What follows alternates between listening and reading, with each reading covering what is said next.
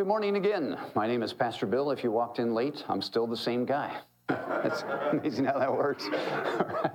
And today we are continuing our sermon series called To My Friend Who Left the Faith.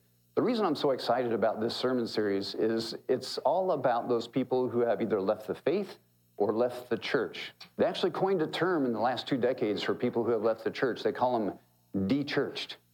So we used to just have unchurched people who didn't know about Jesus. But a lot of people have heard about Jesus. Unfortunately, a lot of people have come to churches and had bad experiences and decided that that was not for them. So they've de-churched themselves. Or maybe they've just given up on the faith. So this is a series designed for those people who are considering leaving the faith or the church, or maybe know someone who has left the faith or the church. Where we've been and where we're going. So we started with They Left, Who's Right? That was last week, by the way. If you ever want to catch any of these, they're all out on our YouTube, on our Facebook, and on our website. You can catch any one of them anytime you want. Today we're talking about I Doubt It. This is what do we do with doubt? That is the big question of the day. And then in the future, we're going to talk about mean people and the question that gets us all. Why? And you can fill in your own blank after that. Why, God, fill in the blank. But today, we're talking about doubt. It's all about doubt. Now, I want to start with a question. How many people have ever flown on an airline? Oh, good, good. How many people completely understand how air travel works, how an airplane flies? Okay, yeah, the engineers and the aeronautical. Okay, great. Yeah, there's always the plants out there, right? Yeah. So here's my point in asking this question. We do things every day that we don't completely understand, but we put our trust in it, don't we? Right? When you get on the airline, what are you expecting to see?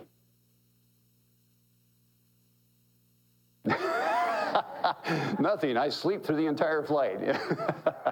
Oh, you would expect to see, an airplane that looks airworthy. Maybe 2 wings would be nice, a couple of engines. When you look up front, you would expect to see maybe a pilot or 2 or 3, You would expect to see like safety belts in the seat. All these things are expectations.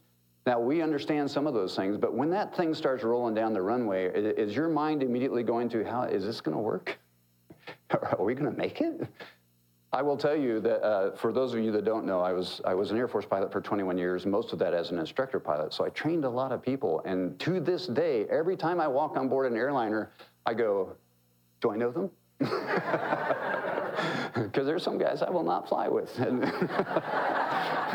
You're expecting me to say they're all quality people. No, they are. They're good. I don't want to disparage that. But here's my point. Yeah, the things that we do all the time, we put our trust in things that we don't completely understand. Now, Jacob, have you ever piloted a plane? No. Now, Jacob is a very intelligent guy. This is not a disparity on any of his intelligence, his background, his ability, none of that. But do you know how to fly a plane? Do you know about Bernoulli's principle? No. Do you know about camber of the wing, angle of attack? No. So who wants to ride when he's flying? Right? And I want to help you to understand one thing about air travel, just as an example, so that when you know, you'll feel better about air travel. I want to explain a concept of lift. It follows a principle, and it's called Bernoulli's principle. Bernoulli's principle basically says when you take a fluid and you rapidly accelerate it, it creates an area of low pressure. Right? Isn't that fascinating? Nobody cares, right? So here's what we're going to do. We're going to do a demonstration. This is how airplanes fly, and it's not what you think. Most people think airplane, they do this. No, they don't. No, they don't even do this. Check this out. I'm going to blow over the top of this paper. I'm going to blow a stream of rapid air, and it's going to create an area of low pressure. Watch what happens.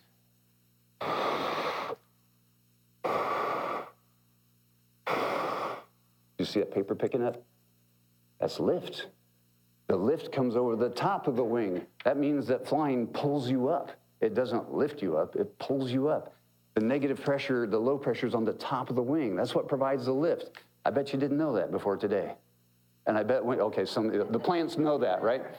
But I bet when you leave here today, you won't care again, and you'll get on the airline and you go, yeah, it's going to work, because it's a principle. As long as the principle is followed, it's going to work.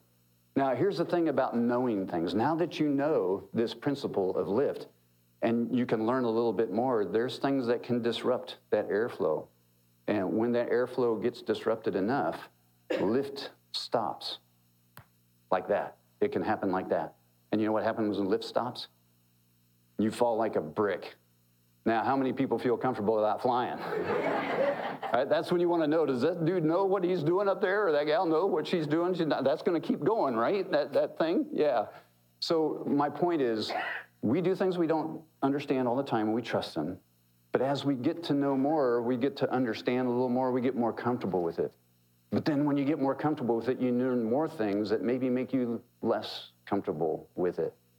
You're like, Bill, I thought this was a sermon. Why are we talking about airplanes? Do you know me? Anyway. Yes, it is a sermon, and we are going to talk about Jesus, and we're going to talk about all kinds of things, but here's how it transitions. Listen to this question. If we do things all the time that we don't understand, but we trust completely, why don't we trust God? Right? I don't understand God completely, but do I trust him? For some reason, God is a little bit harder to trust.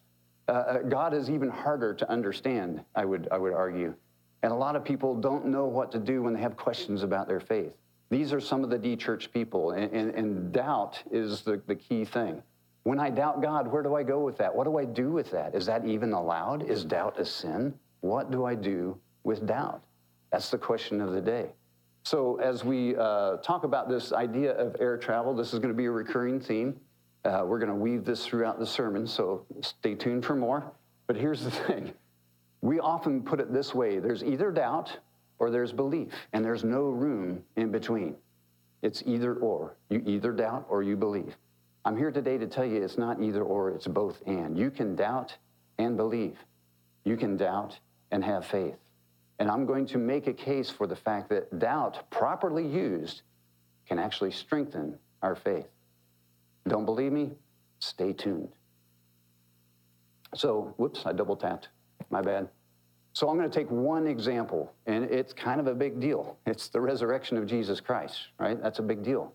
And I'm just going to take this one thing, because if you come up to someone and you say, hey, there's this guy, he was crucified, dead, and buried, and then he rose from the dead, and he walked around and talked to people. Want to join us? That's probably not your best intro, because they're going to go, I have a lot of questions. I don't get this whole thing. So we're going to look at the resurrection of Jesus today, and we're going to go into 1 Corinthians chapter 15, verses 1 through 11. I'm going to ask Leon to plug along there with me so I don't have to multitask there. It won't work out well for anyone. So what's going on in the church at Corinth at this time? They have it's a church that Paul has been intimately engaged with. He has false teachers coming through. There's a lot of ideas flowing through here.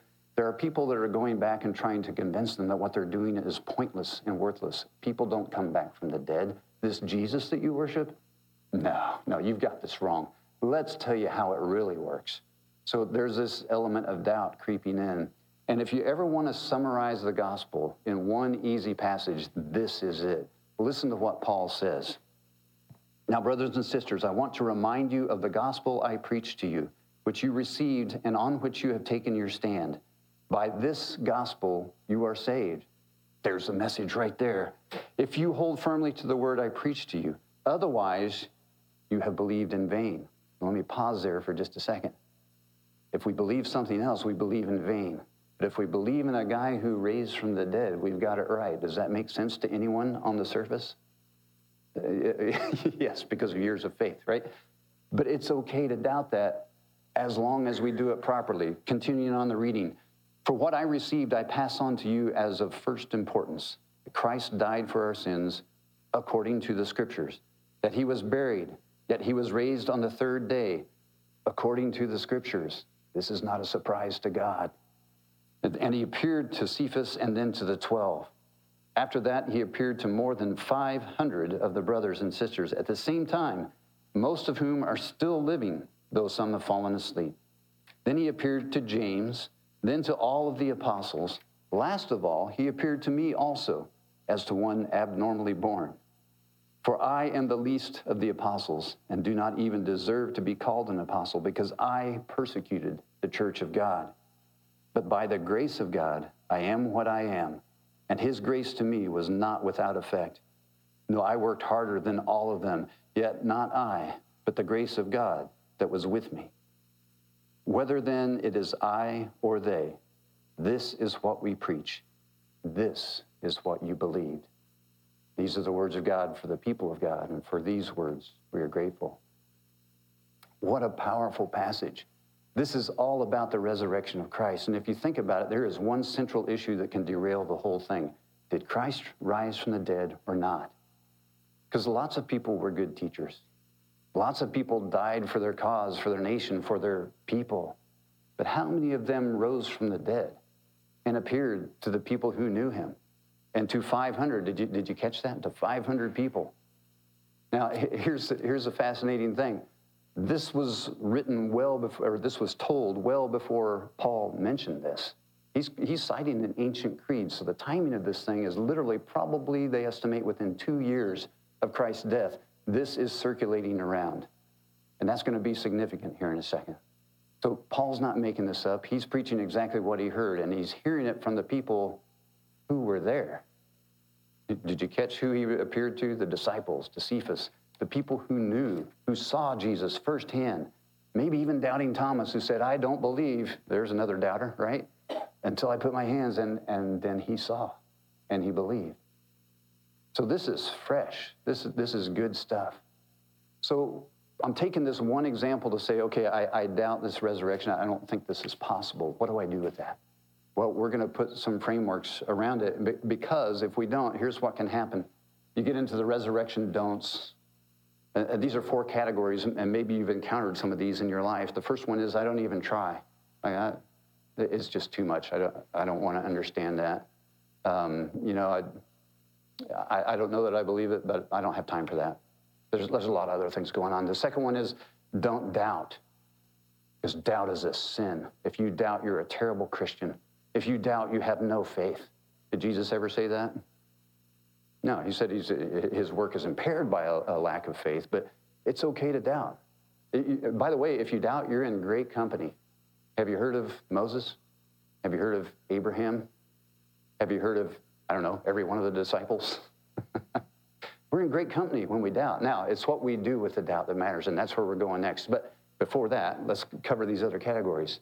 By the way, I grew up in an era and in a family. My mother was a woman of immense faith. I mean, I marvel at her faith. But it was very much you believe and you don't question. Because that's how she was raised. You don't question God. It just is. And that's the equivalent to the parent saying, do this because I said so. Now, how does that work for you all, right? It works as long as the parents are going to say, do that because I said so. But what happens when that parent leaves? I'm not doing that anymore. Because I don't know why I believe that. I don't have a compelling why that's going to keep me to that. And this, I would argue, this don't doubt syndrome is probably one of the main reasons I think that our youth abandon their faith when they leave. Because they've been told the kids' stories. Now, this is not a slam on children's ministry. Kids need the basics. They need the facts. But if we just feed them the facts and we say, believe because I said so, or believe because it says it here, what happens when that child grows up and goes out into college or into the world? And people say, you don't really believe that, do you? How is that even possible? Like, explain yourself. And all they know is, well, my mom or dad told me. Is that going to stand up? No. What's going to make it stand up is for them to ask those hard questions and find people who will support them as they seek those answers. What's going to support them is people who have lived through their own doubts or are working through their own doubts to say, I don't fully understand, but here's where I'm at. And I am going to trust, and we'll get to that too.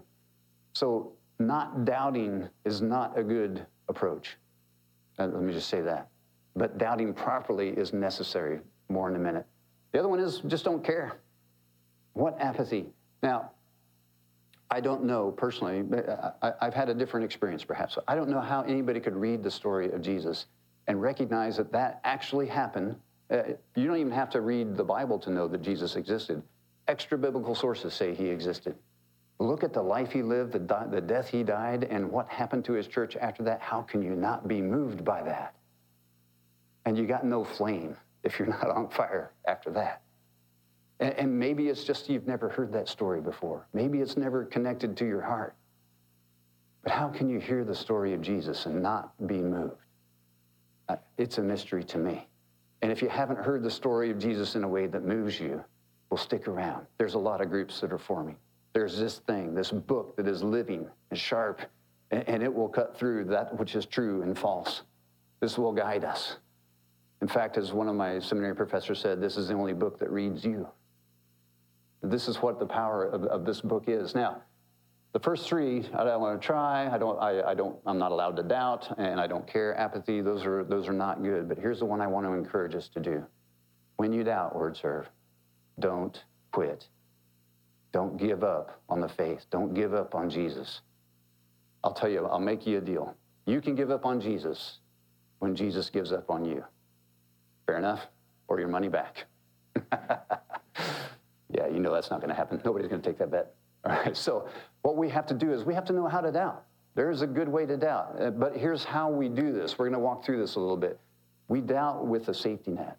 We don't just deconstruct faith for the fact of deconstructing faith. We don't just abandon things and throw them away without a network around us. And so one of the things that's so important about this time and this place is this is the week that all these groups are kicking off. I would jump in one.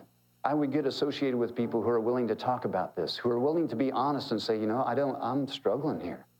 I don't get this. I have this doubt. Can you help me walk through this? And here are some great books that I would recommend to you. The Case for Christ by Lee Strobel. Is anybody familiar with that one? So most people know the story. Lee Strobel was an investigative reporter for the Chicago Tribune. His wife found Jesus. Lee was not happy. Lee set out as an investigative journalist to disprove that Jesus was who he said he was. He interviewed all kinds of experts, flew all over the country, and guess what? Lee said, you know what? I think this is true. And he became a Christian, and now is a seminary professor and well-published author, The Case for Christ. The Reason for God, if you're an intellectual and you like the logical arguments, that's a great book. Tim Keller is one of the best at that. The Resurrection of the Son of God by N.T. Wright, well, I had to throw in a UK representative, right? I mean, it's just fair. So, and then this other one, Cold Case Christianity by J. Warner Wallace, approaches it like a detective because he wants to investigate the crime, right? So all these people have done great work, and this is just the tip of the iceberg. There's many other resources out there that are reliable. So you can read. You can also study with other people. And when I say study, don't just memorize the words. And again, I'm not picking on children's ministry. Please don't hear me. I love children's ministry. I love what they do. But when they go and they memorize the verses, what are they looking for? Can you give me the words verbatim back to me? Not what do they mean? But what did it mean for that time? What was the setting in which those words were mentioned? Yeah, we're not getting into that in first grade, nor should we. But nor should we as adults stay there. And that is my encouragement to you. When you study, don't just say, okay, I memorized a verse. Great. Well, what does it mean? How does it apply? What did it mean to them? What was the setting? All these things make a difference. For example, in the resurrection, the timing of this. Did you catch in the text where we said, he's writing and he says, some of these people are still alive. So the inference is, if you doubt that Jesus rose from the dead, some of the people that saw him are still alive. Go talk to them. They're still walking around. We don't have that luxury, but they did then. The timing is also important because it ties to the social setting at the time. The social setting, if you recall, Jesus was crucified in Jerusalem. There was a big hubbub between the Pharisees, Sadducees, and then they got the Romans to do the dirty work, right? So it's a pretty hostile environment for Jesus. You remember when the night of the trial of Jesus, when Peter was standing around the fire warm in his hands, they said, hey, you're one of his guys. What did he say? Yeah. He said, yes, I am, and I am proud of it. No, he said, no, man, you got the wrong, no, I'm not your guy, right? How many times did he do that? 3 times. You know what the Bible says about when you say things 3 times? It must be important. I think that was put there to remind us that no one is infallible unless your name is Jesus Christ. See, we all make mistakes. We all stumble. We all have doubts. We all have fears. But it's okay because God is bigger than that. And that social setting was very hostile to those people. And the reason Peter did what he did was he was afraid he was going to end up in court too, and maybe on that cross next to Jesus. And the cross was not a pleasant place. They knew about that.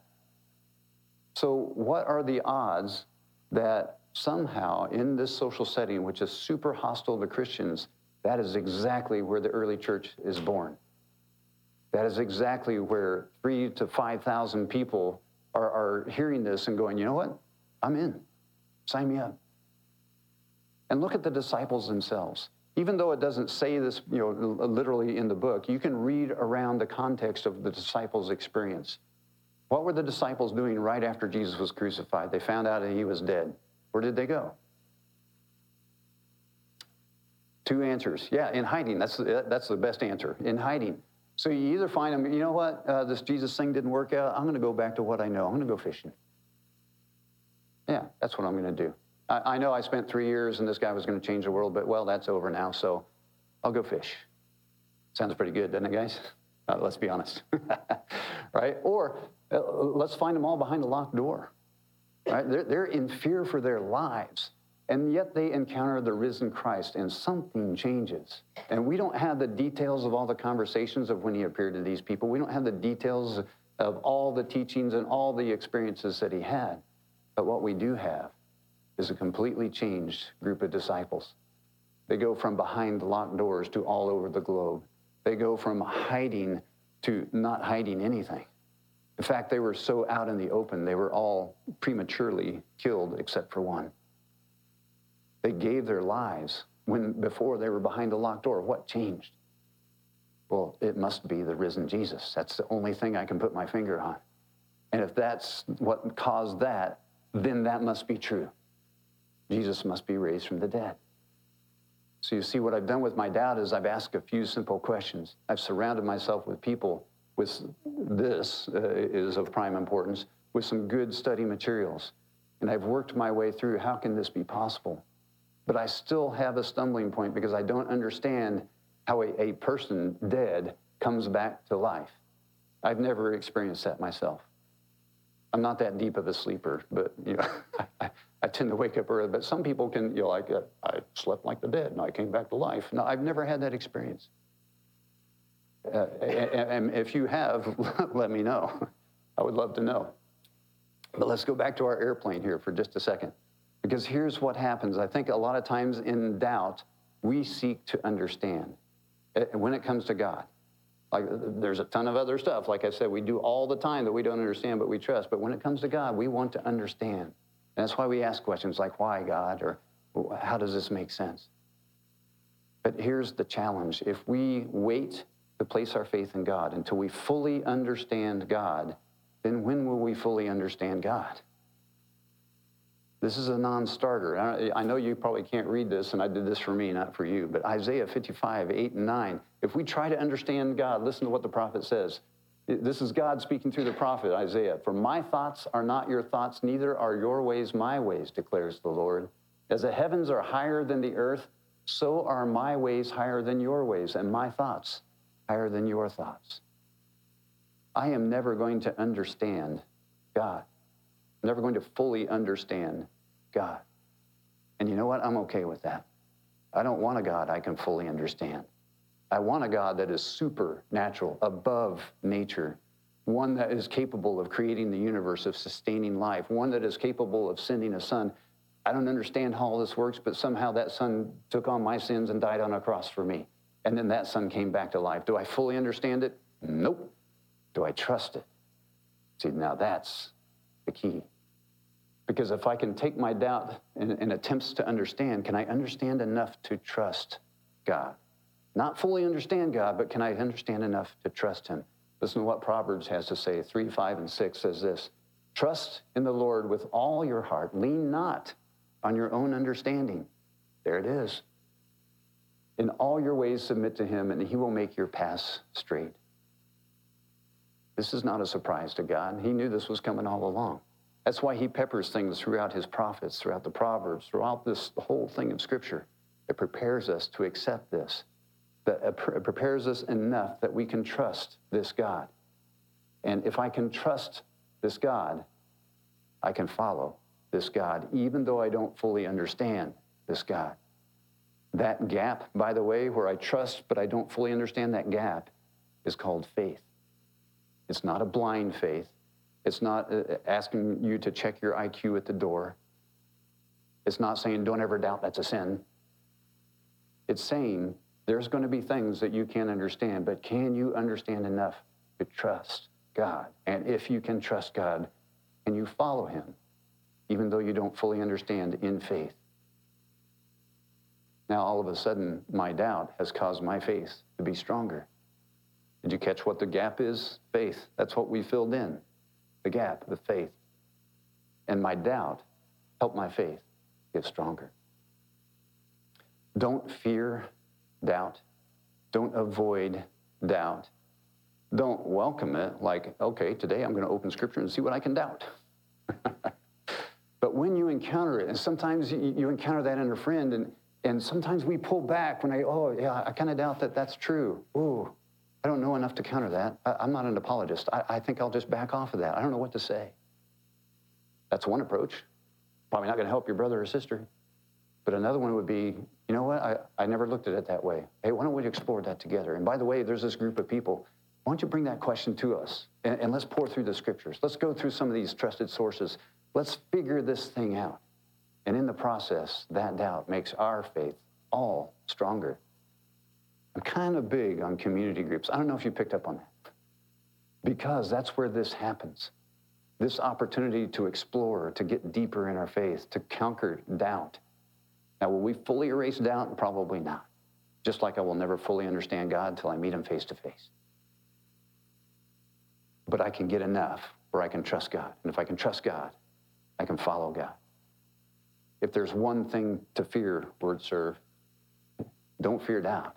Here's what you should fear. Fear the shallow faith that has never been tested, that the world will dismantle unless we stand on solid ground. That's the power of doubt used properly. Because our God is a big God. He can handle it. The question is, can we? Will you pray with me, please? God, we thank you for the Scriptures that you have written through the people throughout the ages. We thank you for the Holy Spirit that guides us. We thank you for your Son, Jesus Christ, who lived this. And especially for the one who died for our sins and was raised again. And God, while we may not fully understand all of this, I pray this morning that every individual that is struggling with doubt out there would have a moment of illumination. Just enough to see that you are trustworthy. You are who you say you are. You do what you say you will do, and you don't do what you say you won't do. God, I pray that that begins a journey, that as we struggle with doubt, we come together. We come together as groups. We come together around the Scripture. We ask the hard questions, not fearing them, but understanding that the Holy Spirit can use them to make us stronger. God, we don't do this just as an intellectual exercise. We pray that this permeates every cell of our being. This goes down deep into our hearts, not just our heads. And so that everything we do becomes a reflection of who you are. God, my prayer is that you would strengthen us this morning in ways that you never have before. Let this day be the first day of that journey, if we've never done this before. And if we have, help us to keep walking that journey so that through our doubts, we become stronger. We love you. We can't wait to see what you do in this season in our lives. And we promise all the honor and glory and praise goes to you. In Jesus' name, amen.